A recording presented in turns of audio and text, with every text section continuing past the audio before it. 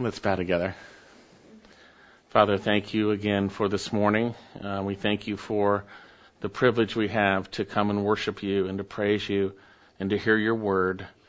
And I pray you'd prepare our hearts that we would be ready to receive your word, that you would protect us from distractions, that you would help us to stay focused on what you have declared for your glory.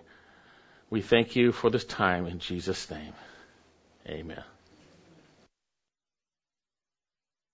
Well, if you've donned the doors of a evangelical church these days, you will most likely get a song and dance. You'll get a performance and a pitch for a relationship with Jesus. Sadly, in these false gospels that go out week after week, implicit in those false gospels is the view that God's true gospel is not powerful, that it doesn't work. We need to spruce it up. We need to spice it up so that people will accept it. But the Lord said through His Word that the gospel, the cross, is foolishness to those who are perishing.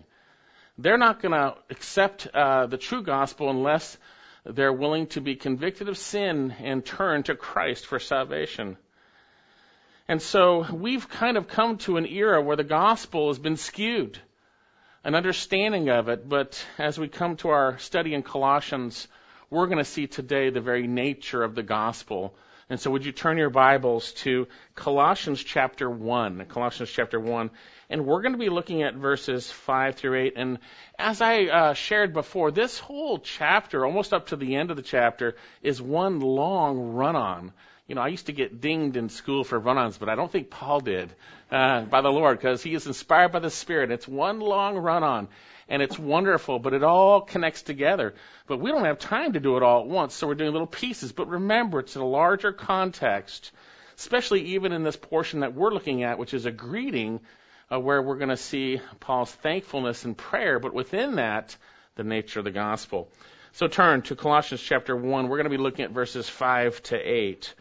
Now, as we have seen, the Apostle Paul is writing to believers in Colossae. He is writing while under house arrest. This is one of his prison epistles, Colossians, Philippians, Ephesians, Philemon, most likely written around 62 AD. And within this, we see that Paul, having been under house arrest, has heard of the faith of these Colossians. We'll see that today. He's heard of their love for the saints. He's been informed of their love in the Spirit. But he's also been informed through Epaphras, as we'll see, evidently, of the threats to the church. You see, these are believers, but yet there were threats to their faith.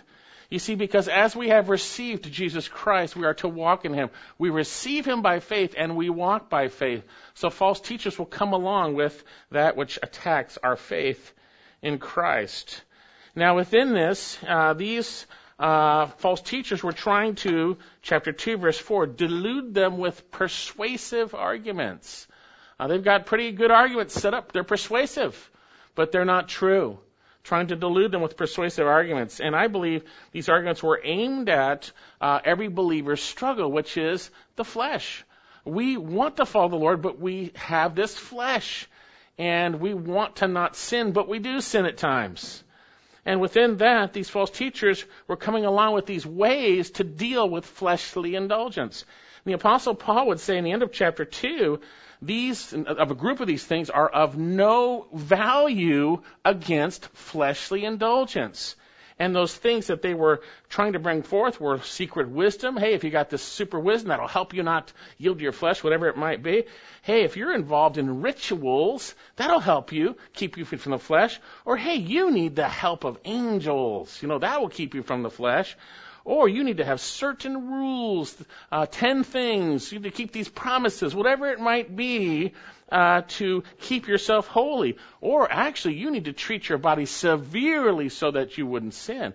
But Paul says these are of no value against fleshly indulgence. And so what is the solution that Paul brings forth to these Colossians? It is Christ. It is Christ, to center and focus on Him. Chapter 1, He is our Redeemer. He is the Creator. He is before all things. He holds all things together. He is the head of the body. He is preeminent. He is fully God and fully man. He died to present us holy and blameless. He is in you, Christ in you, the hope of glory, and you are in Him.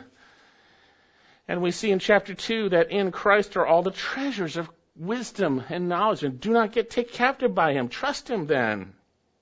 Chapters 3 and 4, set your mind on the things above. Put off the old, renew your mind.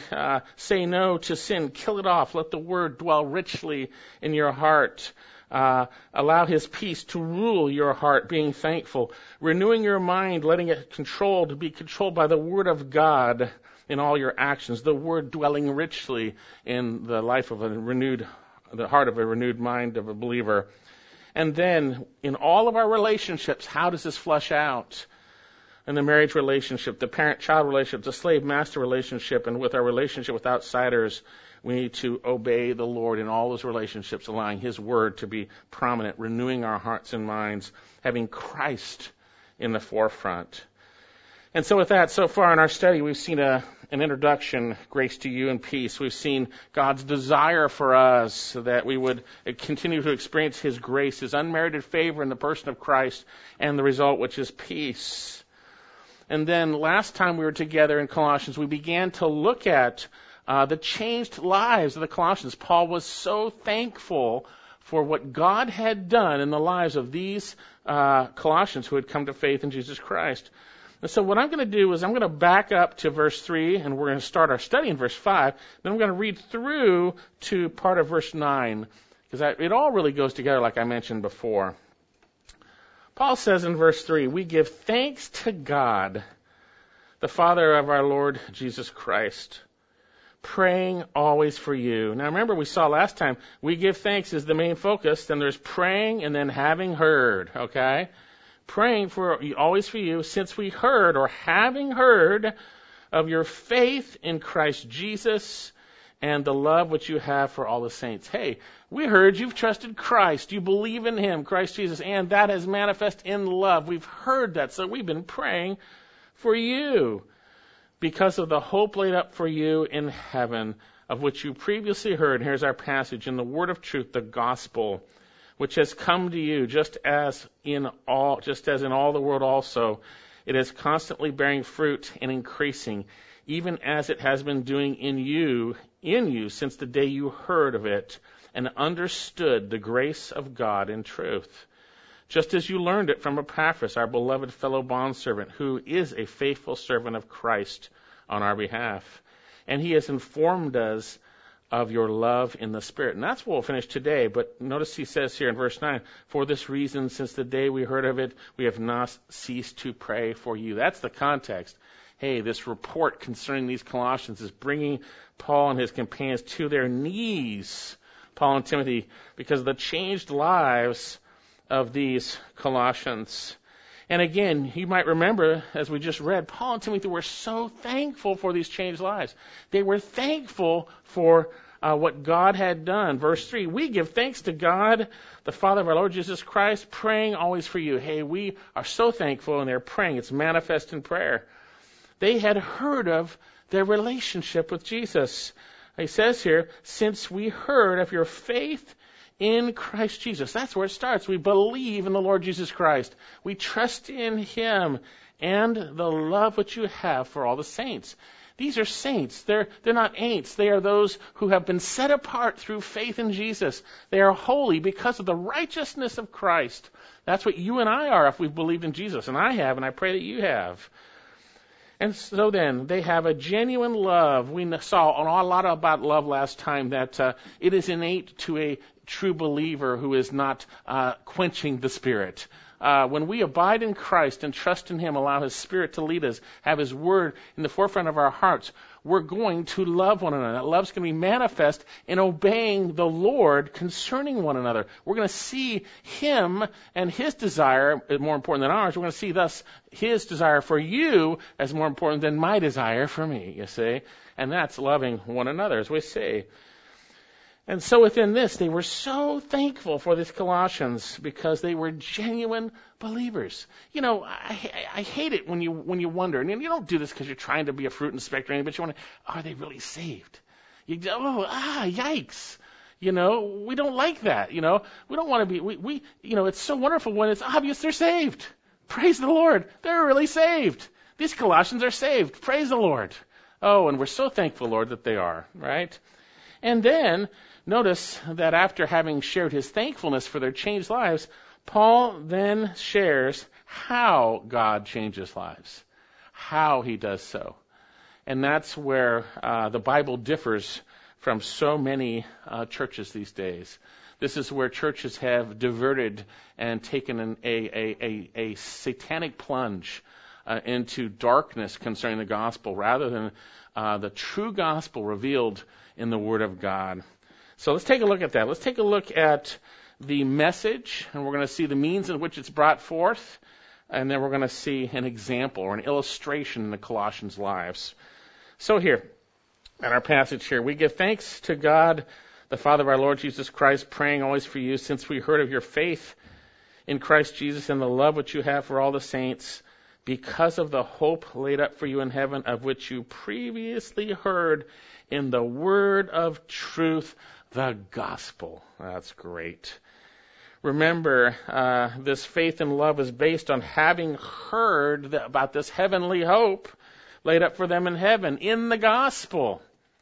In the gospel.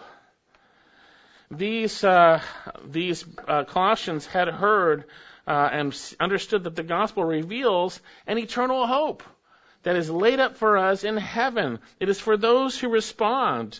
You see, when we respond to the truth, we recognize we have a heavenly home. We have a hope in heaven. And so notice he says, previously heard in the word of truth. And we'll look at that in detail in a moment. But then he says, in parallel, the gospel. So then, what is the gospel? What's the gospel? We shouldn't really have to ask that question, but these days I think we do. Even back in Paul's days, we see that there were other gospels. There were other Jesuses. Not that there were more than one Jesus. There's only one true Jesus, God the Son who took on human flesh, who died for our sins, the way, the truth, and life. But there were fakers and false Christs, false Jesuses that are being portrayed in false gospels. And so here, but what is the gospel? Now, the gospel is simply, as we'll see, the good news. It's the good news. It's the good message. It's the good message. The term gospel is found 99 times in the NSB. It's from the Greek translation euangelion, beneficial, good, whatever it might be, good or beneficial. Angelion comes from the word angelos, which means messenger. That's where we get our word angel. Euangelion.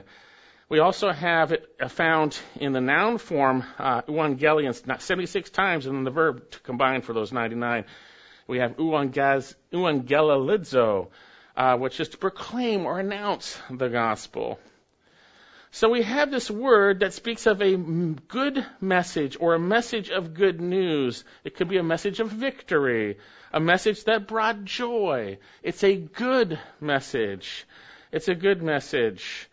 And so let me point out some observations about this word, the gospel. In Mark chapter 1:1, Mark writes, the beginning of the gospel of Jesus Christ, the Son of God. It's His gospel. It's His good news. It is Jesus Christ's good news. It has to do with Him, the Son of God. Romans 1:9, for God in whom I serve in my spirit, preaching the gospel of His Son. It's the good news concerning the Son of God, Jesus Christ. In Romans 15:19, 1 Corinthians 9:12, 2 Corinthians 2:12, it is the gospel of Christ. Christ's gospel is the gospel of Christ. We see in Mark 1:14, Romans 11, 2 Corinthians 11, it's also called the gospel of God. In 1 Timothy 1:11, it's called the glorious gospel of the blessed God. Isn't that great? Isn't that great? Well, it's not only God's gospel and the gospel of Jesus Christ. Scripture reveals it's also the gospel of the kingdom of God. Luke chapter 16:16. We know from 2 Corinthians chapter 4, it is the gospel of the glory of Christ. The gospel of the glory of Christ. In Acts 20:24, Paul is saying, hey, if I thought my life was important, I wouldn't finish my course to ministry. And what was that ministry? To testify solemnly of the gospel of the grace of God. It's good news of God's grace in the person of Jesus Christ. It's good news of God's grace in the person of Jesus Christ, God's Son. It's the gospel of grace. In Ephesians chapter 1, Paul says in verse 13, in him, you, after listening to the message of truth, we'll see that again later on, the gospel of your salvation. It's the good news of your salvation. It's the gospel of God's grace in Jesus Christ. It is the good news of salvation in Jesus Christ. It's the good news of salvation in Jesus Christ. And we read this before, but turn to 1 Corinthians 15.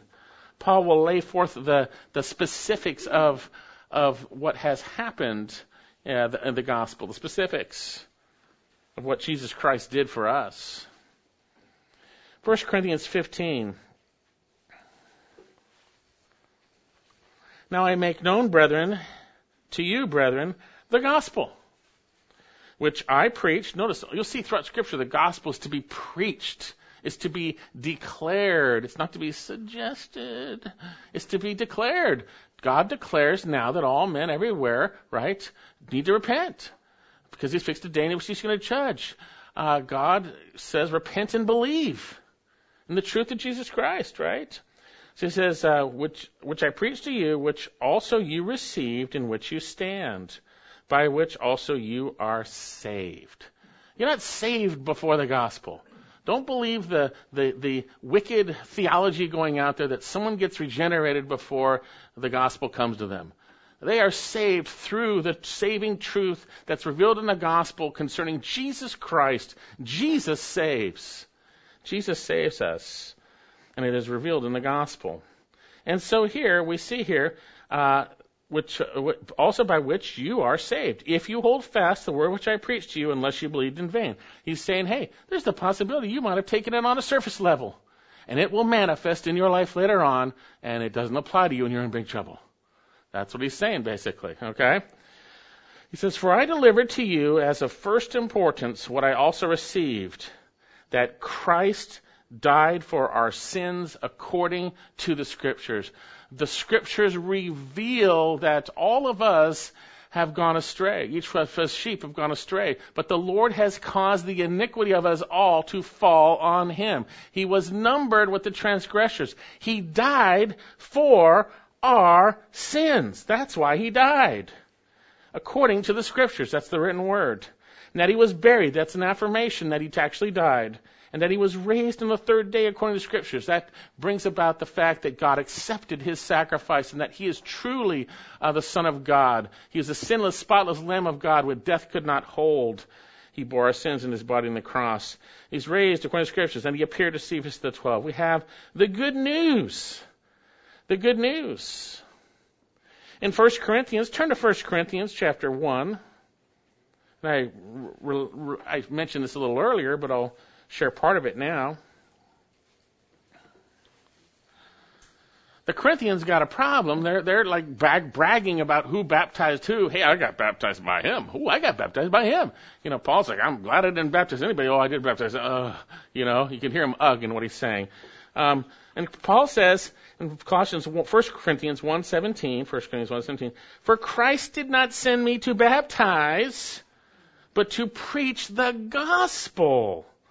Not in cleverness of speech. Oh, that destroys so many seminaries right now. Not in cleverness of speech, that the cross of Christ should be made void.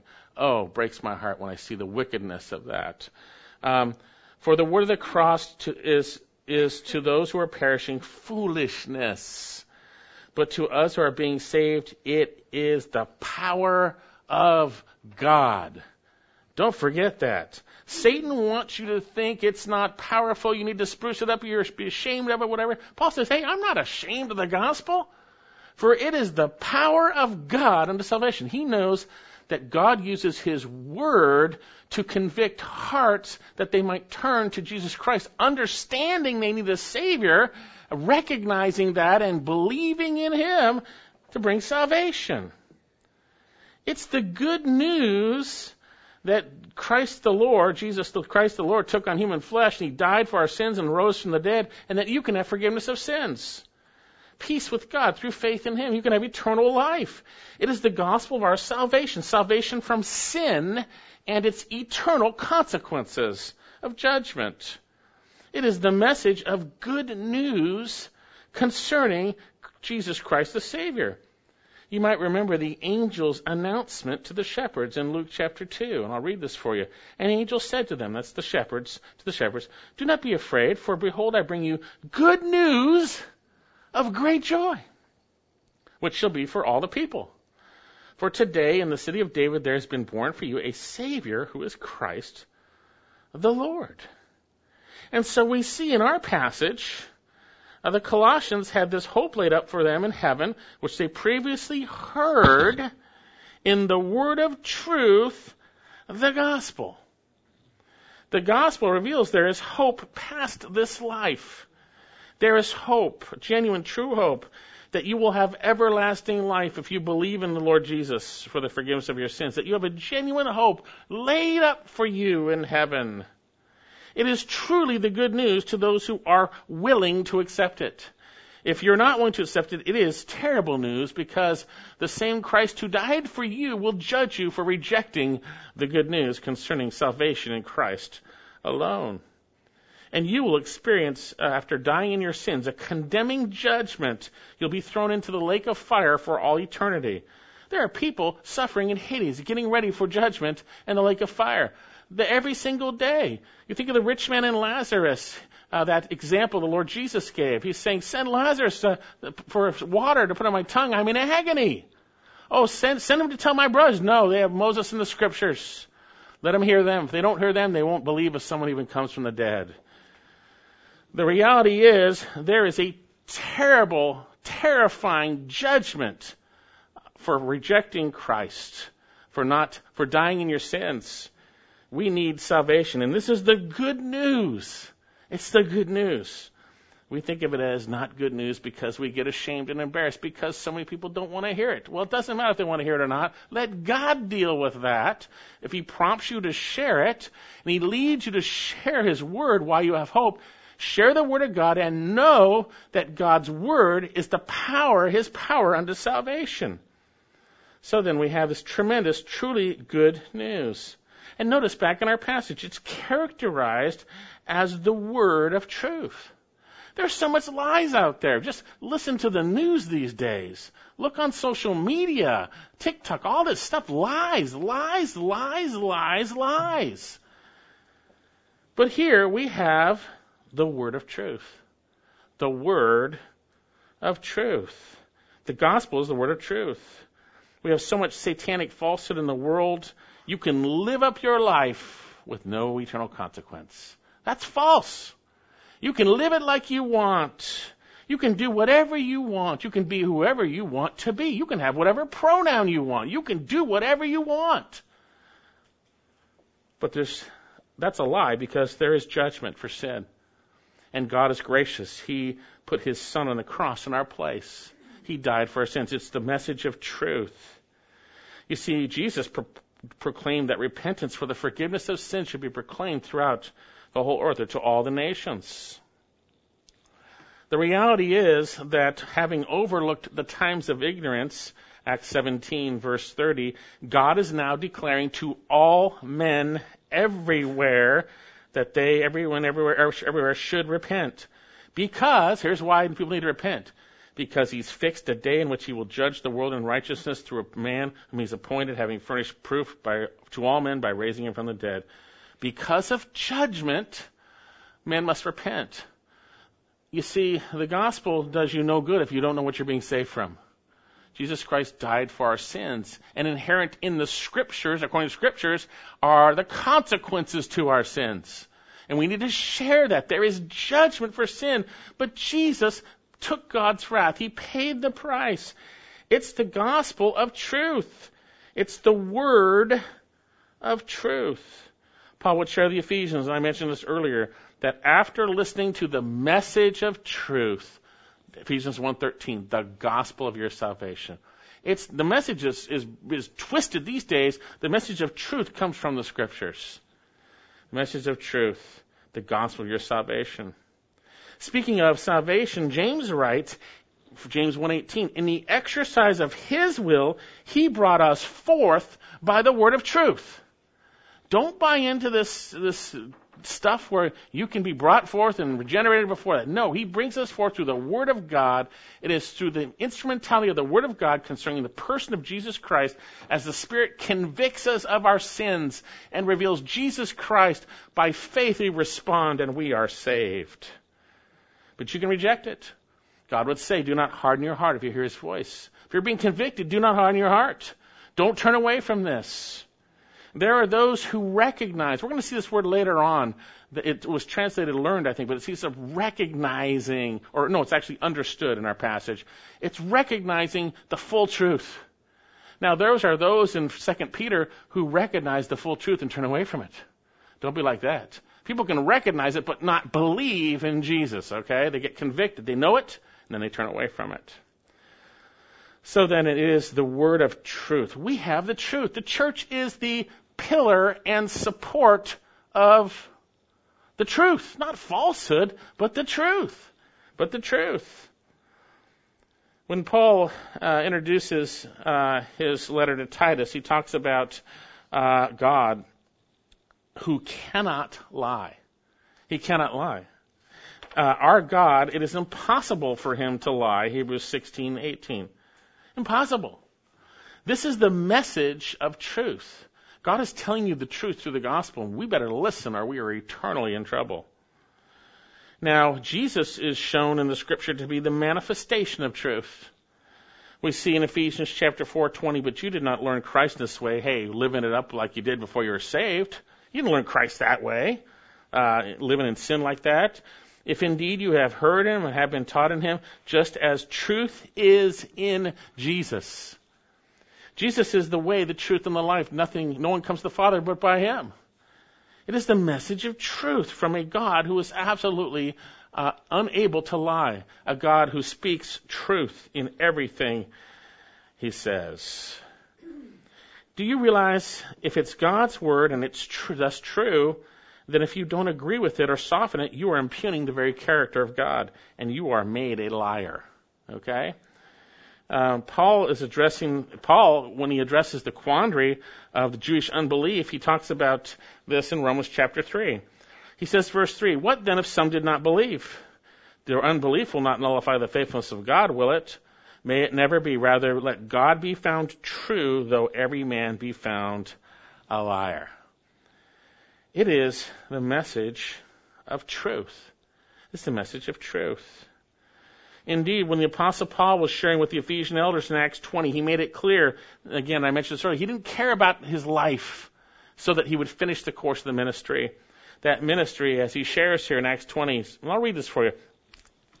But I do not consider my life as count dear to myself, in order that I may finish my course and the ministry which I received from the Lord Jesus to testify solemnly of the gospel of the grace of God.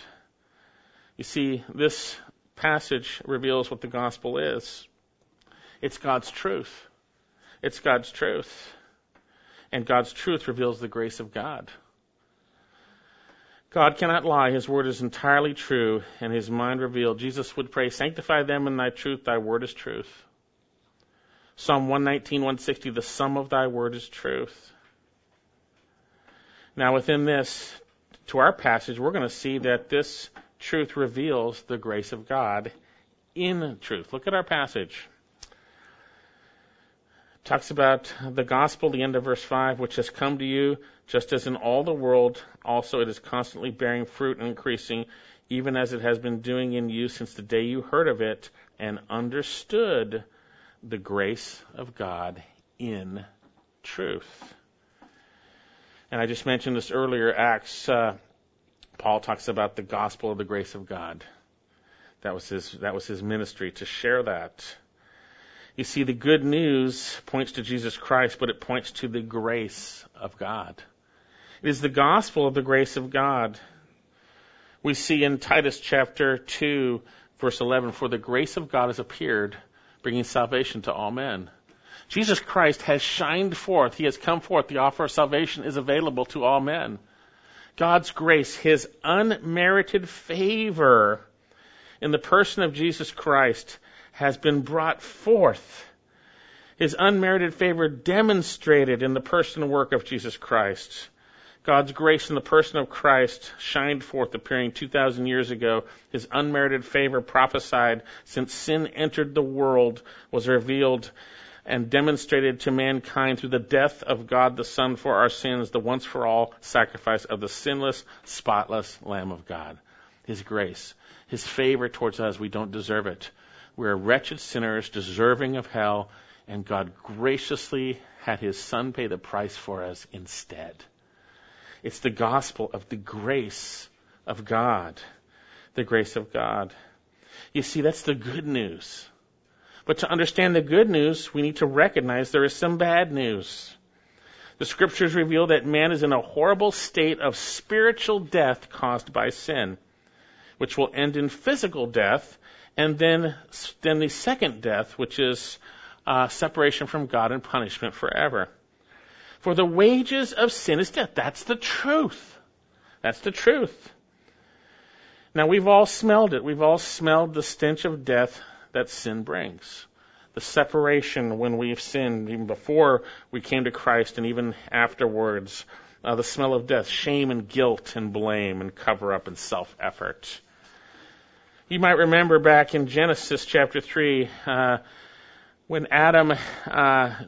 when Eve was deceived and disobeyed, and Adam went along with it. They disobeyed God's word, and the consequence was then shame and covering up and self-effort because they were separated from God because of their sin. Then the eyes of them were both opened, Genesis 3:7, and they knew that they were naked, and they sewed fig leaves together to make loin coverings. And they heard the sound of the Lord walking in the garden in the cool of the day, and then the man and wife hid themselves. Wow. And from the presence of the Lord among the trees of the garden. And then the Lord God called to the man and said to him, where are you? And God says that to you right now. Where are you? Are you in your sin? He sent his son Jesus to die for you, by the way. He said, where are you? And he said, I heard the sound of thee in the garden. I was afraid because I was naked, so I hid myself. And then notice Adam blamed God instead of confessing. He could have come out and said, I sinned. And man said, the woman that thou hast given me, she gave to me from the tree. This is after they asked, what did you do? And I ate, he says. Some of you are still in the domain of darkness, as evidenced by your shame and guilt and blaming others for your situations and your sin.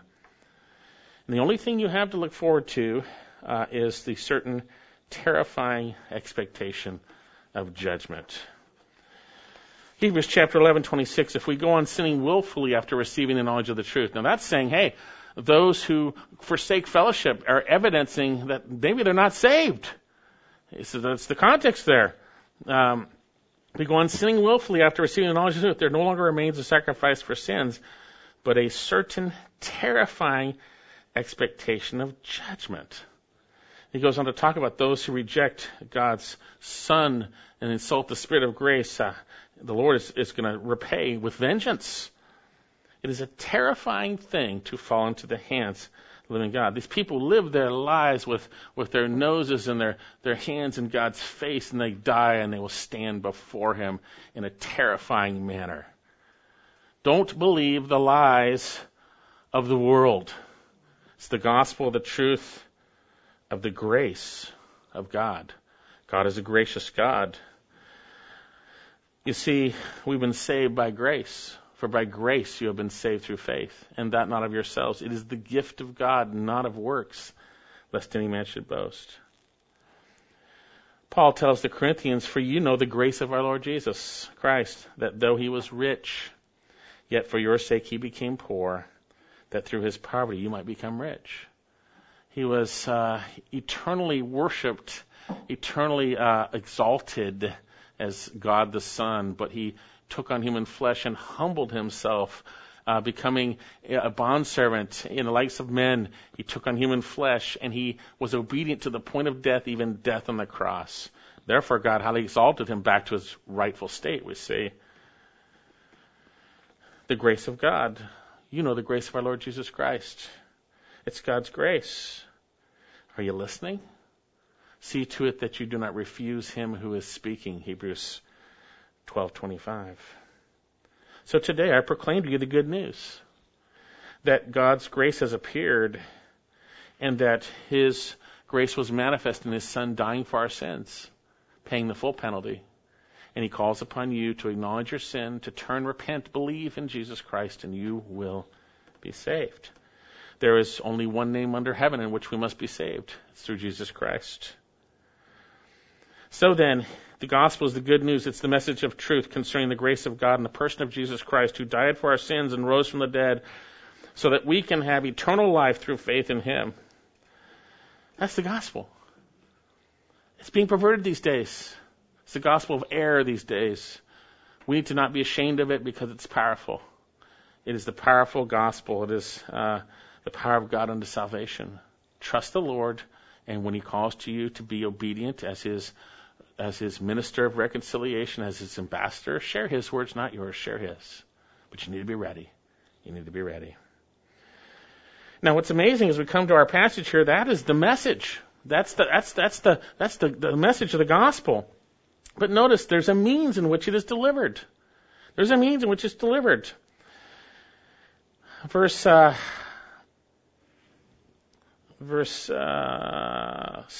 of 5. The gospel.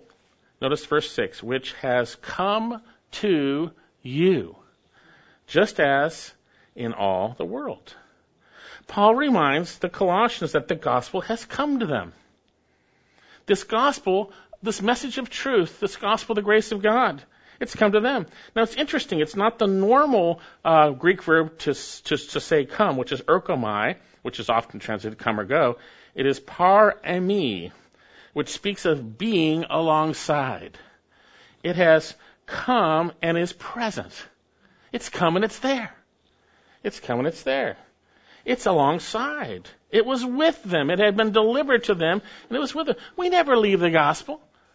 God brings us the gospel, and it is with us, as we say. But God brings it to us. We don't come to it. God brings it to us. And how does he do it? He uses men and women who are his servants to deliver it. Look at verse 7. Just as you learned it, that's speaking of the gospel, from Epaphras. They were taught the gospel. The term learned means to be taught something. They were taught the gospel from Epaphras. And what then was their response? Back to verse 6. The gospel which has come to you, just as in all the world, also it is constantly bearing fruit and increasing. We'll look at that in a minute. Even as it has been doing in you also, since the day you heard of it and understood the grace of God in truth. First of all, you got to hear the message. Someone brings it. You hear it. How beautiful are the feet of those who bring good news. We'll see that in a minute. You hear the message, but then you need to understand it. Paul would tell Timothy that it's so great, Timothy, your mother and grandmother, they brought you the truth that brought about the knowledge of salvation. And Timothy obviously understood in that. So here, now this term, here we understand it, akuo, we get our word acoustics. Understand is an interesting word. It's not epignosis, it's epignosko, which means to understand or know exactly. Or thus to recognize or acknowledge. You know, when you recognize someone, you know exactly who they are. Aha, it's you. You got it, right? You know exactly. And so here, they heard it and they understood it. The gospel, that God had manifested his grace in Jesus Christ and that they needed a Savior and he was the only Savior. And they believed. We see that they believed by faith. Back in verse 4, they believed they had faith in Christ. Praise God. So he says, which has come to you. Then he says, just as in all the world. So wait a second. Why do we have missionaries then? It says, just as in all the world. Kind of interesting statement. Now, it's a difficult statement to interpret, but does Paul mean everybody's heard it? Or is he just using hyperbole? Well, we know from Luke chapter 24 that the forgiveness of sin should be proclaimed in his name to all the nations. We know from Acts 4:12 that there is salvation in no one else, for there is no other name under heaven that has been given among men by which we must be saved. So what's he talking about? I'm not totally sure, but what I think he's saying is the gospel has come to the known world. At that point, all of the Roman Empire had heard the gospel. It had gone out to the known world. It was known. Right now, it's known in the known world, by the way. It's come. It's come to the United States. It's come to other countries. Now, there may be pockets of people in the jungle who haven't heard, whatever it might be. God's bringing people to have them hear that. If they're willing, if they want, if they seek the Lord, if they don't suppress the truth and unrighteousness, they call upon the God that made the heavens and the earth. He's going to bring the gospel to them.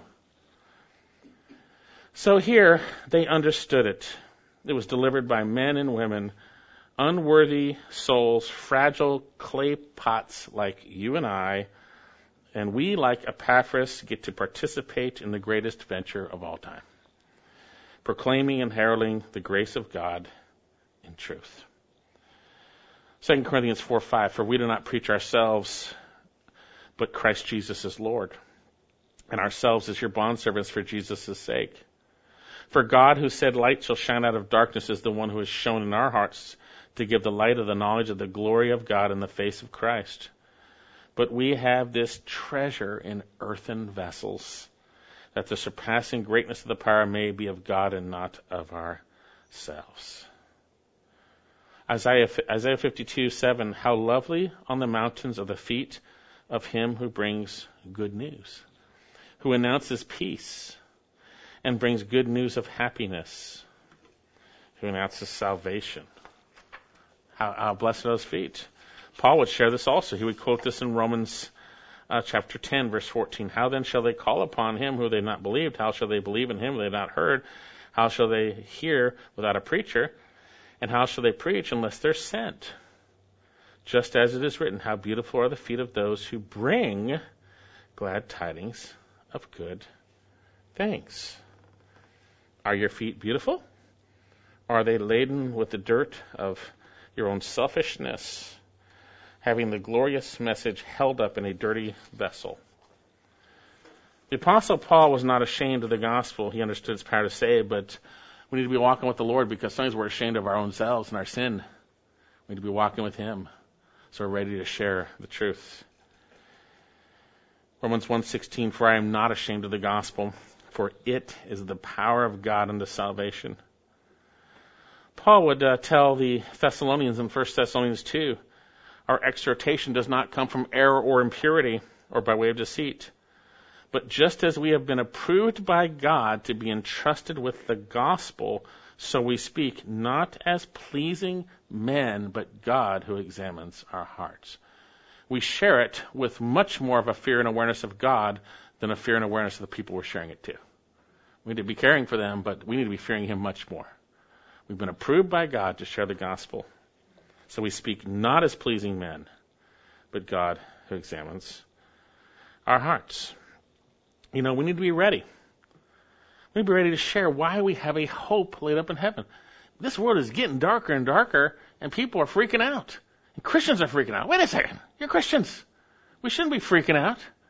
We should be recognizing the times and praising him that this is not our home. And be ready to share why we have hope in the midst of this time. Peter would tell us, but sanctify Christ as Lord of your heart. I mean, set him apart as Lord. If he's not Lord, you're not going to be ready to share why you have hope. Okay? Set him apart as Lord, always being ready to make a defense to everyone who asks you, by the way, they're asking you, to give an account for the hope that is in you, yet with gentleness and reverence. We have the glorious gospel entrusted to us. We need to be ready to share it. Ready to share. Pray for opportunities. Open doors. So then the message of the gospel is delivered by God through faithful men and women. And notice the result. Look at the result. Back in our passage, verse 6, which has come to you just as in all the world, also it is constantly bearing fruit and increasing, even as it has been doing in you, also since the day you heard of it and understood the grace of God in truth. Wow. He begins with a statement of the nature of the gospel and its effect in all the world. It's constantly bearing fruit and increasing. God's word is alive and powerful. It's sharper than a two-edged sword, and piercing as far as the division of soul and spirit, both joints and marrow, and able to judge the intentions, thoughts and intentions of the heart. And there's no creature hidden from his sight, but all things are open and laid bare to the eyes of him with whom we have to do. Hebrews 4:12 through 13. So here we see the gospel is bearing fruit and increasing. The term bearing fruit means bearing fruit. Okay? The term increasing is actually a botanical term that speaks of a plant growing. You can actually translate it growing rather than increasing. It was often used to speak of a crop growing. Jesus used it to speak of a mustard seed growing, the leaves of the field growing.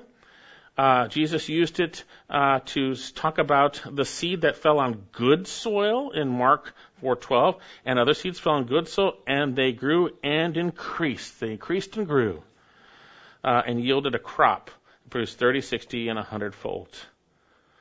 Paul uses this word to describe the work of God through his life-changing word. Paul says in 1 Corinthians 3:6, I planted, Apollos watered, but God caused the increase, or the growth. The growth. So then neither the one who plants or waters is anything, but God who causes the growth. Now what's interesting here is he's talking about an ongoing, continual, habitual growth and increase. The Greek phraseology here is there's the actual Greek verb eimi, which is or to be. And so he modifies it here. He says, it is continually, habitually, constantly bearing fruit and increasing. The gospel is the power ground of salvation, and it bears fruit of a changed life. Through their faith in Jesus, their love for the saints was manifest. We see in context, even Epaphras has informed them of their love in the Spirit. You think of the Thessalonians, they got saved powerfully, right? God's word changed them. When someone hears the gospel, they don't change. When they've responded, praise the Lord. These Thessalonians, we see in 1 Thessalonians, the gospel came with full conviction.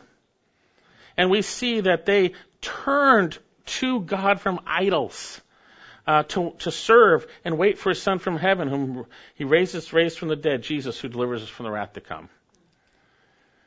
They believed. And we know that not only does the gospel, the truth of the Word of God, change us initially, it keeps on changing us. That's what it's saying here. Growing and increasing, or bearing fruit and increasing. 2 Thessalonians chapter 2, verse 13.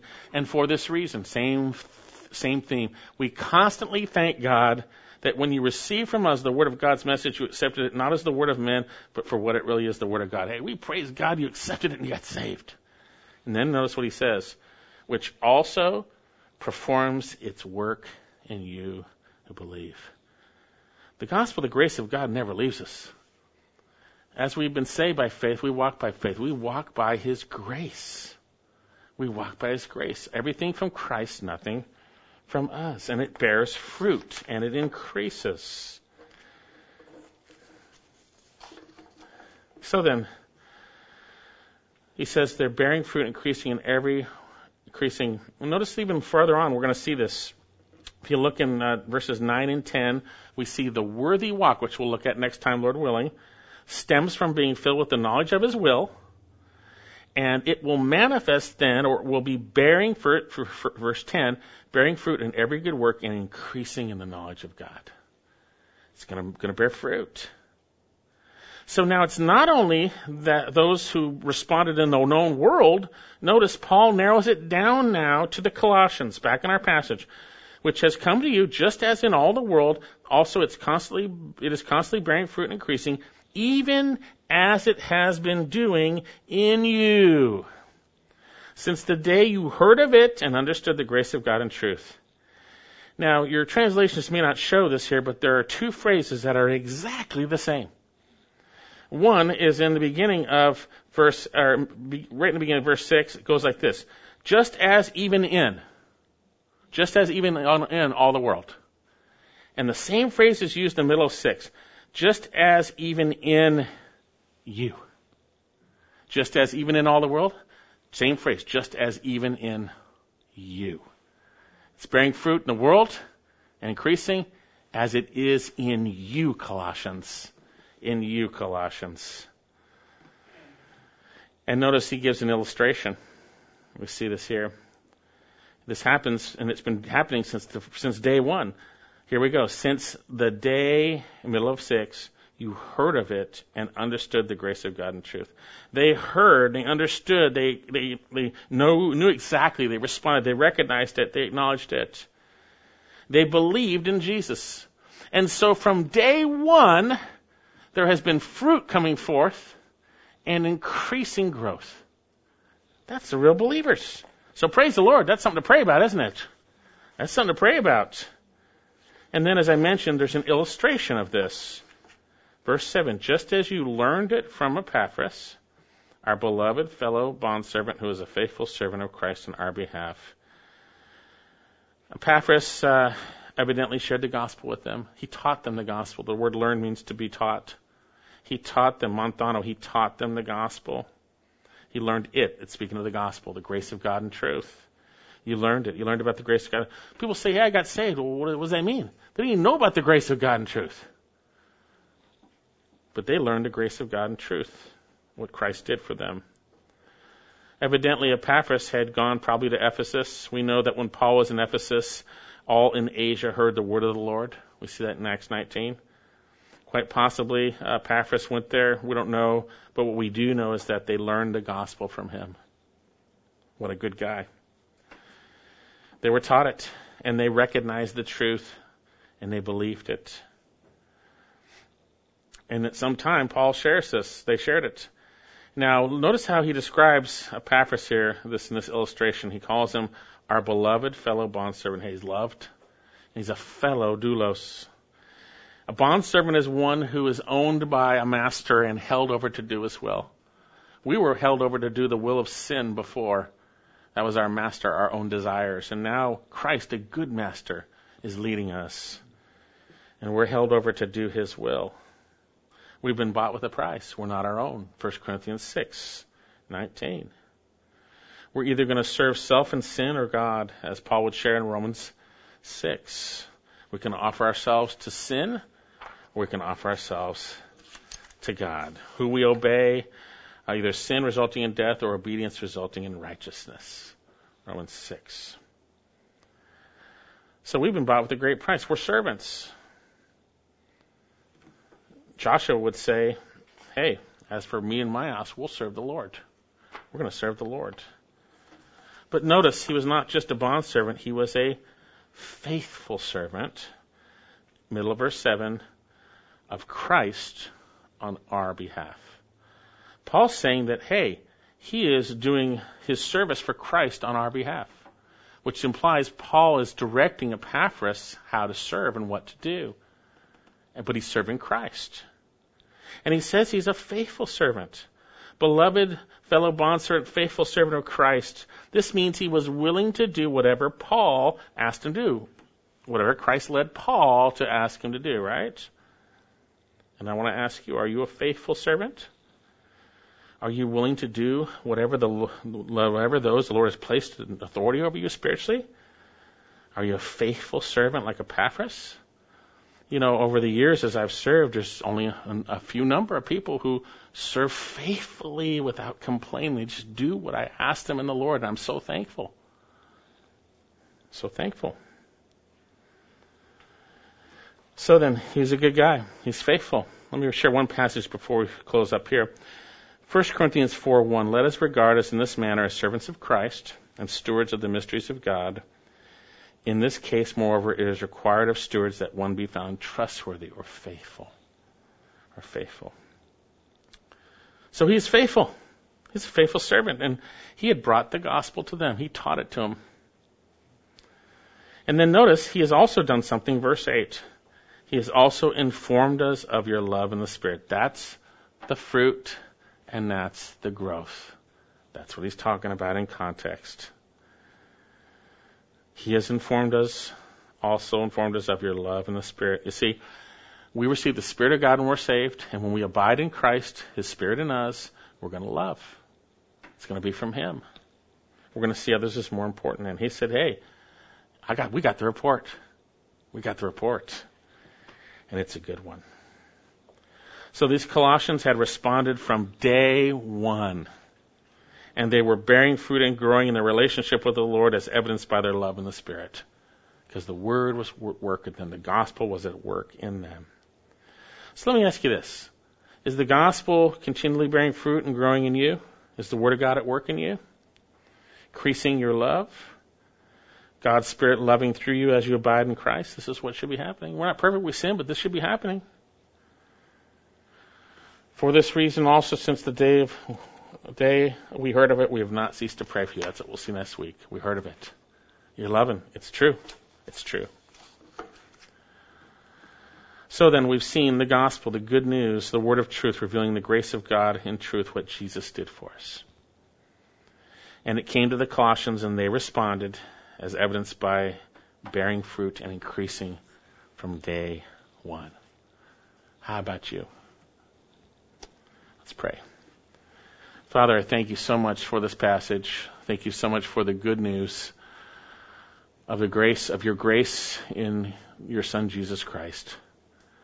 Father, may we be those who are ready to share your grace, not simply just being gracious, but to share the good news of your Son, Jesus Christ, the message of truth. May we have it on our hearts and on our tongues. May we be remembering that all have sinned and fallen short of the glory of God. May we remember the wages of sin is death, but the gift of God is eternal life through Jesus Christ our Lord. May we have your word in our hearts ready to share with those who are in desperate need around us. We pray for open doors, Lord God. Doesn't seem like there's many open doors. Seems like people are closed to the gospel, but we don't know what you will do and can do. You can do anything. With man, it's impossible. With you, all things are possible. I pray we be ready.